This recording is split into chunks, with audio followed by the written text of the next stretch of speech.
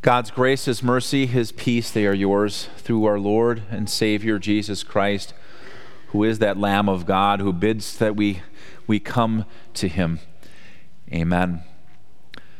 The Word of God we look to is recorded in Mark chapter 7, selected verses returning from Jesus as the bread of life discourse in John to now the religious leaders coming to Jerusalem to confront this one who had been doing miracles, who had been healing people, who had been feeding people, who had been driving out demons, who had been speaking to the heart with a message that was profound beyond what they'd get from the religious leaders of the day.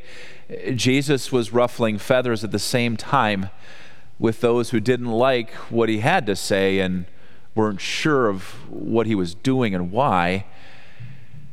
And so the religious leaders at the time had a meeting with Jesus, and if you sit down to the one who could feed 5,000 by breaking some loaves of bread and fish, who can walk on water, who can calm storms and calm hearts, what's the first thing you'd want to ask the Son of God in the flesh?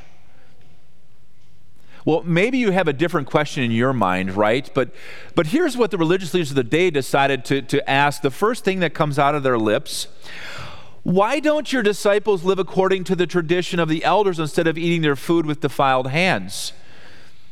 Okay, let's set aside all the miracles you're doing and all the things that you're saying. What we want you to explain to us is why those guys that are following you have not washed their hands before they eat.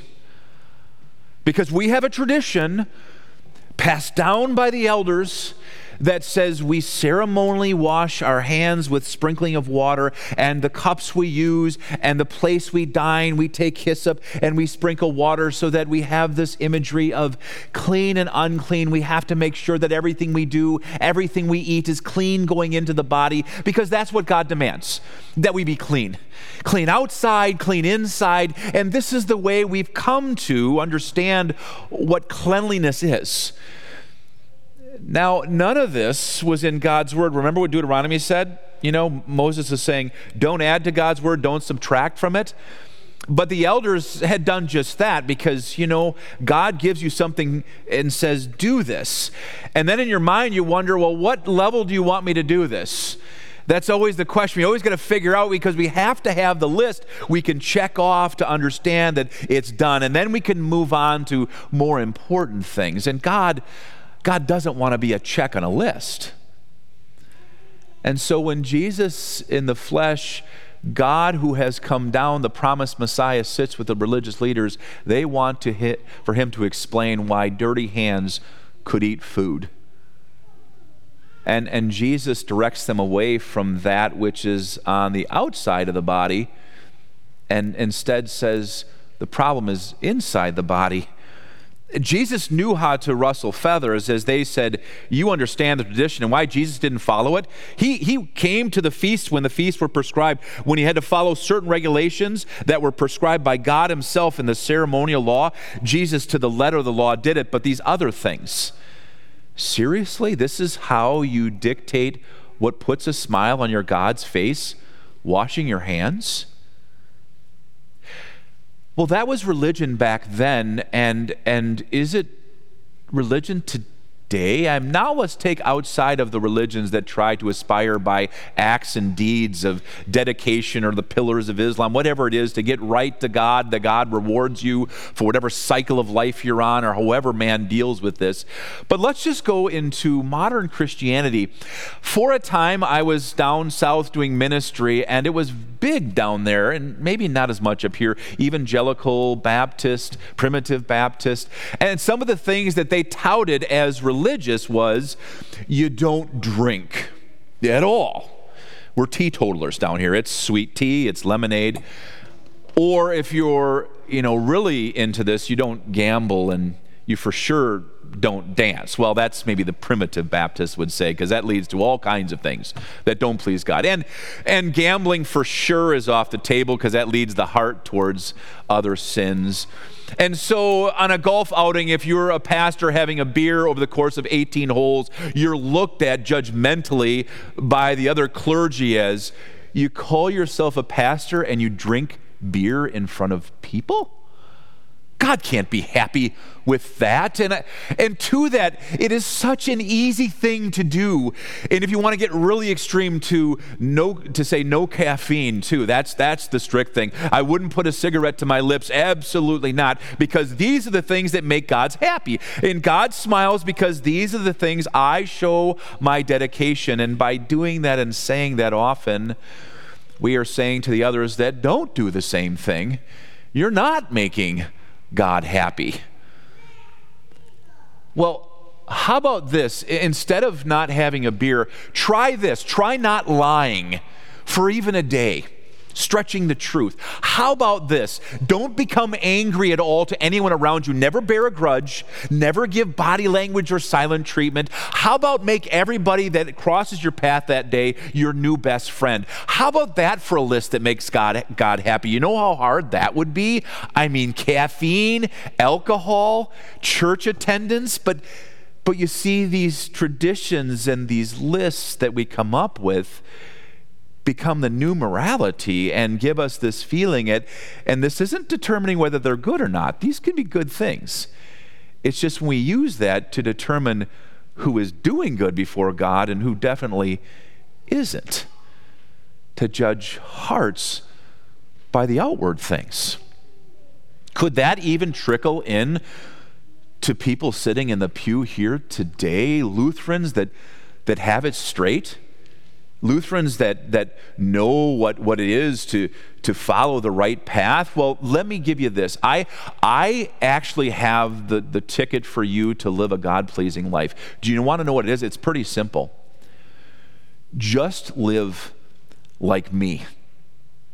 No, hear me out. Okay, from Sunday to Sunday in this service, I will have gone to church 6 times. I've heard the same sermon how many times? So that is a God-pleasing thing, right?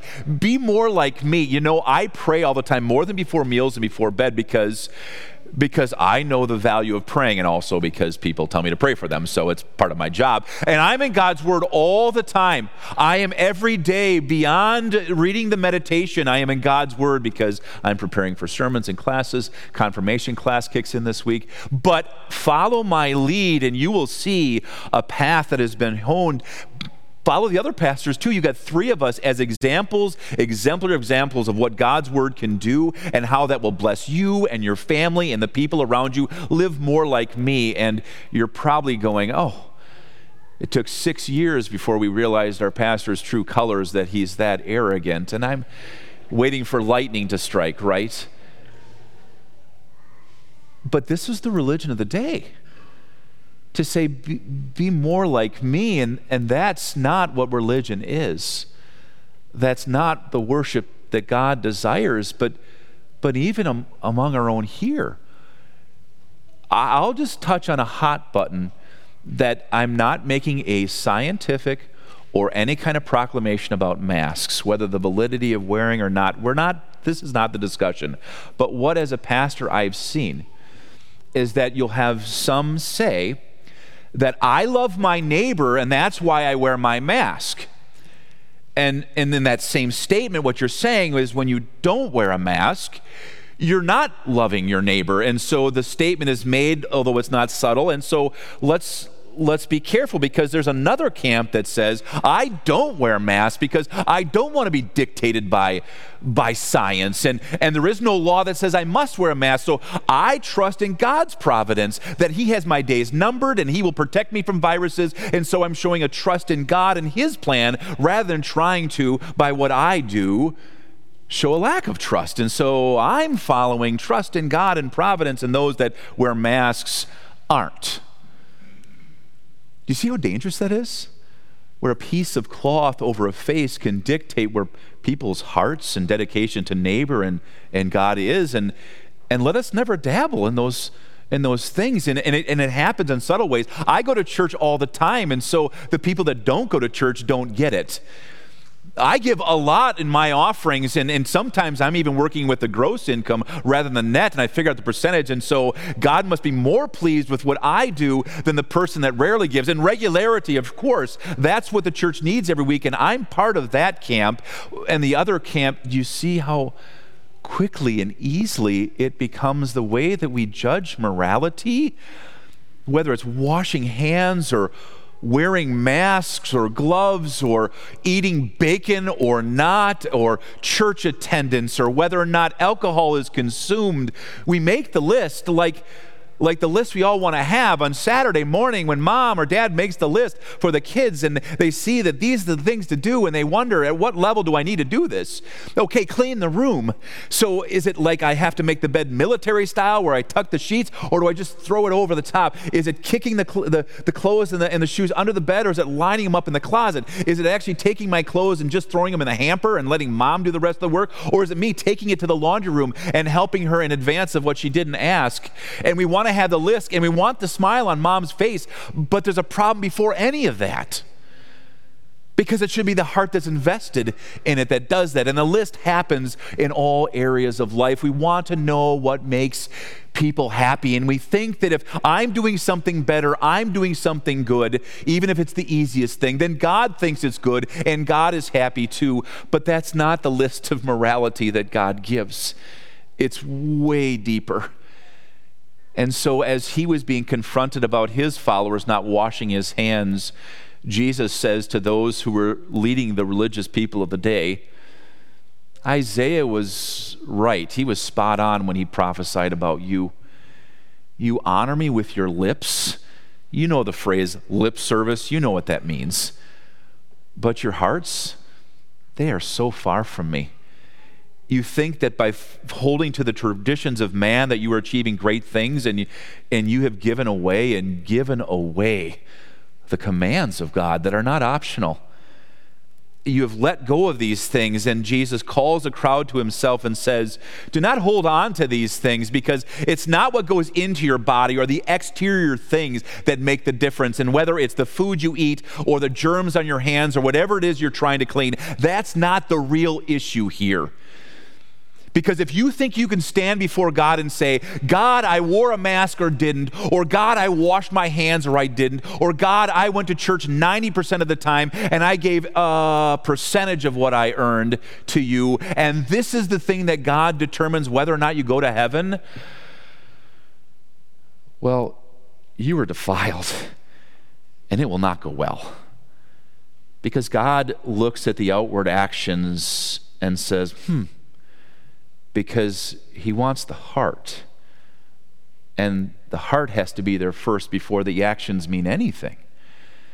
And so the list that Jesus gives is a far deeper and harder list than the ones we create. And Jesus just gives a quick little list here of 6 actions and 6 attitudes. And listen to what he says. Sexual immorality. Wow, that's the first. How do we deal with that one when we live in a world obsessed with sexuality? We have advertisers that use it in everything. The music that we listen to, you go anywhere and it's all around you. And God says, flee from it. May it never be an action that even the eyes and the mind wanders. Greed, theft, murder. And we think of theft. I haven't gone to a grocery store and taken what isn't mine, but theft of time from our employer, theft from what is owed to our government and taxes. Theft happens all the time. We do it, but we put this veneer over it. Murder, I think of the Taliban right now rooting out people that are sympathizers to America, or anyone that profess Christianity. They're immediately put to death. You don't hear about on the news. Those are the murderers. And yet God says the same heart is born in you that doesn't value life and turns your eye from things that don't value life. He says, if you hate your brother, you have committed the same crime, although the earthly reactions are different. Greed? Our whole economy is based on greed. You get ahead because of greed. Now, it's not wrong to have and to be blessed and to use your talents toward that. When it becomes the end result of my life and it's the motivation of why what I do, it's I gotta have. God says that's not a heart in line with him. He says there's no room for greed if the heart puts me first. and malice and deceit and lewdness. It doesn't matter what I do. It's their own fault for thinking that way or looking at me that way. It's not about me, our world says, and so often our heart acts. Slander and arrogance and folly, attitudes that just one after another condemn, and if one stands out and the other doesn't, even if one of these things comes from your heart and you stand before God, he says in the end, you're defiled. These things mean we're defiled, so how can we possibly stand before a God whose expectations are so deep and so convicting, and we are so wrong and so helpless? There's only one way. And it's the one who speaks these words who changes everything. And he starts with the heart. There has to be something new created there because the heart we have by nature won't do it. And that's what Jesus does. You see, the list that accuses us where we can't stand before God is the exact list that is the to-do list of the Savior who came and lived in the flesh in our place. Not a one of these things in a perfect way could I my whole life say, I have lived it, and stand before God and say, judge me according to it. And yet Jesus, that's the very thing that he did. That's why he had to be God, because it couldn't happen otherwise. That in every thought, word, and deed, from the time he was born to the time he breathed his last, and going through the hard, terrible twos, and going through grade school, and going through the awkward teen years, and even the dating years, and the rebel against parent years, and I got it all together years of adults that think they got it all together. And Jesus did not once do one thing, think one thought that went against this list.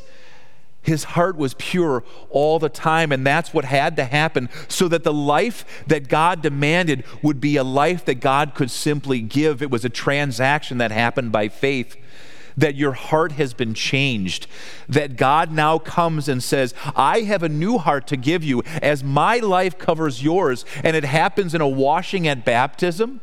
It happens in a meal that's received where body and blood is given and shed for you. It happens in the conversation you already had. God, I come before you pleading for mercy, and God says, I come to you with that exact mercy. You're forgiven. I have cleaned you up. You are pure and holy in my sight. And that's not just an image and a picture that makes God smile and us smile too. There is power in that transaction that changes everything.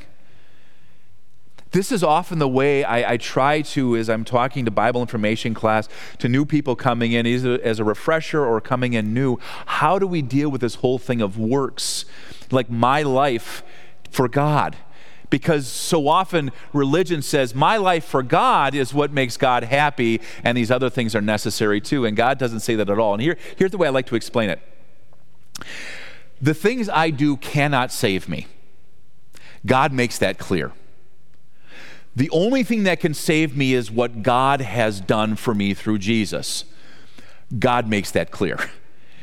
And so if I believe that Jesus did it all, that God punished him in my place, that now I have a clean heart because of that transaction by faith, it means that I know who I am, a child of God, everything's changed, and I know where I'm going. But because Jesus did this for me, it impacts everything I do. Do you see the difference there? It starts with Christ in the heart. Christ who comes and makes clean what is dirty. It comes with Christ in the heart, that work, that tireless, sometimes silent work that the Holy Spirit does in us constantly when we expose ourselves to his word. It comes with Jesus himself proclaiming us the way that he sees us and the joy he finds in it, the place he has prepared for us, and how so much of him and all his work now is making sure nothing gets in the way of that reality being our reality. It's really all about Jesus, who comes and cleans our hearts and makes our life for him possible. So I'd like to share with you, as maybe a way to wrap this up. It's a canticle, an offertory that we often sing in the liturgy. It's not part of the liturgy today. But sometimes when you say it instead of singing it, the words have a deep, deep meaning because you can focus on them. And I think it wraps up exactly the interplay of the Holy Spirit and Jesus in our hearts and our lives. And so I share these familiar words. Create in me a clean heart, O God, and renew a right spirit within me. Cast me not away from your presence, and take not your Holy Spirit from me. Restore unto me the joy of your salvation, and uphold me with your free spirit. May the Holy Spirit, through his word, even today, he has put a clean heart into you. May he continue his good work. And may the clean heart that Jesus has given you be a heart of power now to reflect all that Christ is and all that Christ has done for you. And now with this heart, may you go out and live. Amen. Please stand. Now may the peace of God, which is ours through our Lord and Savior Jesus Christ, who has cleaned our hearts, move our hearts now to love and to serve him. Amen. I invite you now to take what's in your hearts and minds and confess it through your mouths as we share boldly our confession of faith in our triune God in the Apostles' Creed.